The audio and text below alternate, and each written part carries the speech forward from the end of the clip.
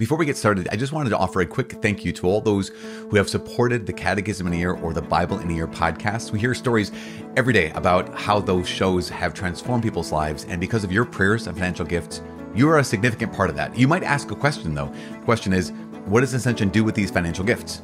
Great question. The answer is, we make authentically Catholic podcasts and videos and other digital content to help people know the Catholic faith and grow closer to God. And we do it all for free. If you found this podcast to be helpful in your life and would like to help us continue making free Catholic content we can post online, please consider making a financial contribution, an ongoing financial contribution, by going to ascensionpress.com/support. That's ascensionpress.com/support. Thank you, and God bless.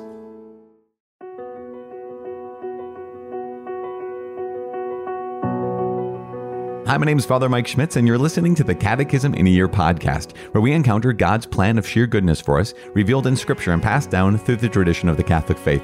The Catechism in a Year is brought to you by Ascension. In 365 days, we'll read through the Catechism of the Catholic Church, discovering our identity in God's family as we journey together toward our heavenly home. This is day 323. We're reading paragraphs 2500 to 2513. As always, I'm using the Ascension edition of the Catechism, which includes a Foundations of Faith approach, but you can follow along with any recent version of the Catechism of the Catholic Church. You can also download your own Catechism in a Year reading plan by visiting ascensionpress.com/CIY, and you can also click follow or subscribe in your podcast app for daily updates and daily notifications. Today is our last day of the 8th commandment. Yesterday, we talked about the respect for the truth as well as the use of social communications media. And today, we're taking a next step. And I think this is fascinating because when we talk about the truth, sometimes we just think, okay, don't lie. But we've seen over the last couple of days, okay, that's not just that. It's also, how do I live in the truth? How do I bear witness to the truth? What are some offenses against truth? And also today, the connection between truth and beauty is just remarkable. So we're talking about beauty. And also, before we get to the nuggets today, we're going to talk about sacred art, or art in general, and then sacred art in particular as well, and the goodness and the value and how truth and beauty are related. And so as we launch into today, let's say a prayer. Father in heaven, we give you praise and we thank you. We thank you for this day. We thank you for the beauty of this day, the goodness of this day. We ask that you help us to recognize beauty in your creation. Help us to recognize beauty in each other. Help us to recognize beauty in what you have made. And help us to recognize the beauty with which you've created us. Help us to walk in the truth of that beauty and recognize its goodness as we give glory to you. In Jesus' name, amen. In the name of the Father, and of the Son, and of the Holy Spirit, amen. It is day 323. We are reading paragraphs 2500 to 2513. Truth, beauty, and sacred art. The practice of goodness is accompanied by spontaneous spiritual joy and moral beauty. Likewise, truth carries with it the joy and splendor of spiritual beauty. Truth is beautiful in itself. Truth in words, the rational expression of the knowledge of created and uncreated reality, is necessary to man, who is endowed with intellect. But truth can also find other complementary forms of human expression, above all, when it is a matter of evoking what is beyond words, the depths of the human heart, the exaltations of the soul, the mystery of God. Even before revealing himself to man in words of truth, God reveals himself to him through the universal language of creation, the work of his word, of his wisdom, the order and harmony of the cosmos, which both the child and the scientist discover. From the greatness and beauty of created things comes a corresponding perception of their creator, for the author of beauty created them. As Scripture states, wisdom is a breath of the power of God, a pure emanation of the glory of the Almighty. Therefore, nothing defiled gains entrance into her, for she is a reflection of eternal light, a spotless mirror of the working of God, and an image of his goodness. For wisdom is more beautiful than the sun, and excels every constellation of the stars. Compared with the light, she is found to be superior, for it is succeeded by the night, but against wisdom evil does not prevail. I became enamored of her beauty. Created in the image of God, man also expresses the truth of his relationship with God the Creator by the beauty of his artistic works. Indeed, art is a distinctively human form of expression. Beyond the search for the necessities of life, which is common to all living creatures, art is a freely given superabundance of the human being's inner riches. Arising from talent given by the Creator and from man's own effort, art is a form of practical wisdom, uniting knowledge and skill to give form to the truth of reality in a language accessible to sight or hearing. To the extent that it is inspired by truth and love of beings, art bears a certain likeness to God's activity in what He has created. Like any other human activity, art is not an absolute end in itself, but is ordered to and ennobled by the ultimate end of man. Sacred art is true and beautiful when its form corresponds to its particular vocation, evoking and glorifying, in faith and adoration, the transcendent mystery of God, the surpassing invisible beauty of truth and love visible in Christ, who reflects the glory of God and bears the very stamp of His nature, in whom the whole fullness of deity dwells bodily. This spiritual beauty of God is reflected in the most holy Virgin Mother of God, the angels and saints. Genuine sacred art draws man to adoration, to prayer, and to the love of God, Creator and Savior, the Holy One and Sanctifier. For this reason, bishops, personally or through delegates, should see to the promotion of sacred art, old and new, in all its forms, and, with the same religious care, remove from the liturgy and from places of worship everything which is not in conformity with the truth of faith and the authentic beauty of sacred art. In brief, you shall not bear false witness against your neighbor. Christ's disciples have put on the new man, created after the likeness of God in true righteousness and holiness. Truth, or truthfulness, is the virtue which consists in showing oneself true in deeds and truthful in words, and guarding against duplicity, dissimulation, and hypocrisy. The Christian is not to be ashamed of testifying to our Lord in deed and word. Martyrdom is the supreme witness given to the truth of the faith. Respect for the reputation and honor of persons forbids all detraction and calumny in word or attitude. Lying consists in saying what is false with the intention of deceiving one's neighbor. An offense committed against the truth requires reparation. The Golden Rule helps one discern in concrete situations whether or not it would be appropriate to reveal the truth to someone who asks for it. The sacramental seal is inviolable. Professional secrets must be kept. Confidences prejudicial to another are not to be divulged. Society has a right to information based on truth, freedom, and justice. One should practice moderation and discipline in the use of the social communications media. The fine arts, but above all, sacred art, of their nature are directed toward expressing in some way the infinite beauty of God in works made by human hands. Their dedication to the increase of God's praise and of His glory is more complete the more exclusively they are devoted to turning men's minds devoutly toward God. All right, there we have it, paragraphs 2500 to paragraph 2513, nuggets at the end. But before that, we got to hear about truth and beauty, sacred art, so incredible. We mentioned this the other day, that human beings, by our very nature, we're ordered toward the truth. We're drawn to the truth. Why? Because we're made with an intellect. And that intellect is meant to grasp onto what is true. That's what it's made for. It corresponds with what is true. And also, beauty reveals truth, or has the capacity to reveal truth in a way that belongs only to beauty. In a way that's, as it says here in paragraph 2500, that is beyond words.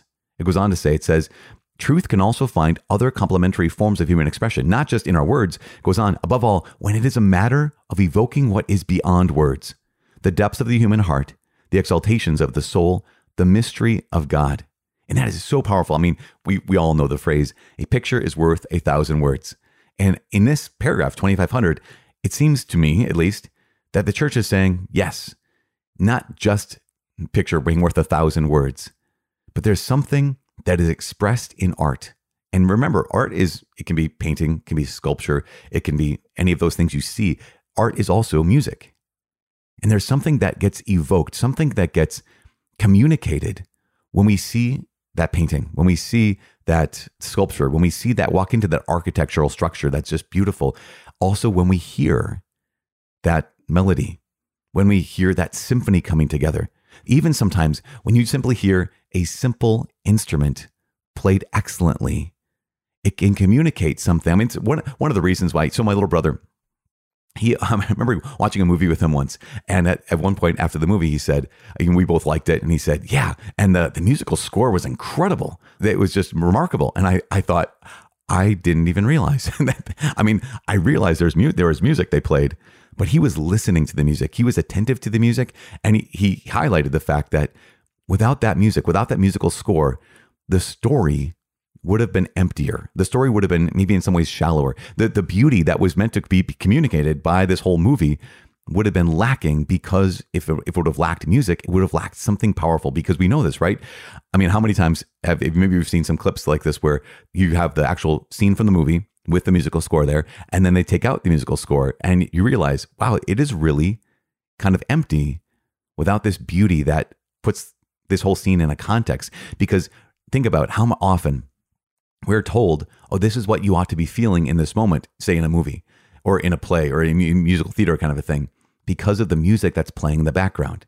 Whether that be, this is a scary scene, so the music has that whatever, I don't know much about music, so has that scary tone to it. Or this is a sad moment and there's that melancholy that just comes in the back. Or this is a glorious moment and you have, kind of like the Indiana Jones. I mean, in that trumpet launching in, dun, dun, dun, dun, dun, dun, you know exactly what I'm talking about. And I remember even as a kid thinking like, yes, I remember literally, I wanted to learn the trumpet just so I could play the Indiana Jones theme as I was jumping off a horse onto the back of a truck, that kind of thing. But this truth and beauty, that beauty can reveal something that mere words can't. And in fact, the Book of Wisdom highlights this. It says, from the greatness and beauty of created things comes a corresponding perception of their creator, for the author of beauty created them. It's so incredible. We can perceive the creator from the greatness and beauty of created things. That God is the author of beauty. That's in the Book of Wisdom, and we can actually continue. There's a big section quoted from the Book of Wisdom, that wisdom is a breath of the power of God and a pure emanation of the glory of the Almighty. Therefore, nothing defiled gains entrance into her, for she is a reflection of eternal light. And this incredible, this way in which beauty can, I don't want to say capture, but beauty can convey the truth of God. In fact, I remember reading a book years ago by Dr. Peter Kraft, just incredible. And he was laying out a number of the arguments for the existence of God. And most of them have, logical points, and it's like, point A, point B, point C, and they just kind of build on each other. One was an argument for the existence of God. And the only example he gave, or the only argument, he said the argument from beauty. And he just wrote the music of Beethoven, period. And then he, like, under that, maybe in parentheses, he said, either you understand this or you don't. Move on. And I was like, yeah, the reality of beauty points to the truth of God. Now, because of that, because we're created in the image of God, we also get to participate in this. When human beings create art, we are in some way corresponding and co-working with God. In fact, it says in paragraph 2501, it says, arising from talent given by the Creator and from man's own effort, right? You got to get good at it, you got to practice. Art is a form of practical wisdom, uniting knowledge and skill to give form to the truth of reality in a language accessible to sight or hearing. It goes on to say, to the extent that it's inspired by truth and love of beings, art bears a certain likeness to God's activity in what he has created. Now, art, of course, is not an absolute end in of itself, but it is ordered towards raising up the human spirit. And sacred art is true and beautiful in paragraph 2502 when its form corresponds to its particular vocation, which means it's meant to evoke and glorify, in faith and adoration, the transcendent mystery of God. And this is what sacred art's meant to do. That's one of the reasons why our churches are actually meant to be beautiful. And of course, there are numerous kinds of styles that evoke beauty in different ways. And yet all of those styles should point to truth and beauty. They should serve to evoke and glorify the God of creation. And if a church has sacred art that does not do that, it says in paragraph 2503, it says, for this reason, bishops, personally or through delegates, should see to the promotion of sacred art, old and new, in all its forms, again, as I said, different styles, with the same religious care, and also with the same religious care, remove from the liturgy and from places of worship everything that is not in conformity with the truth of faith and the authentic beauty of sacred art. So if a bishop comes into a church and says, no, this, ugly, whatever the object is, or whatever the painting is, whatever the thing is, he says, we're taking this down. And people are like, no, that's our ugly thing. It's the bishop's prerogative to come in and be able to say, no, the purpose of this place of worship and the art here is meant to evoke and glorify the Lord, to raise human beings' minds and hearts to the worship, the praise, and glory of God. That's the whole purpose. If it doesn't do that, then it's the bishop's job to take it out of the places of worship. So as we come to this conclusion of the 8th commandment, a couple of things we get reminded of.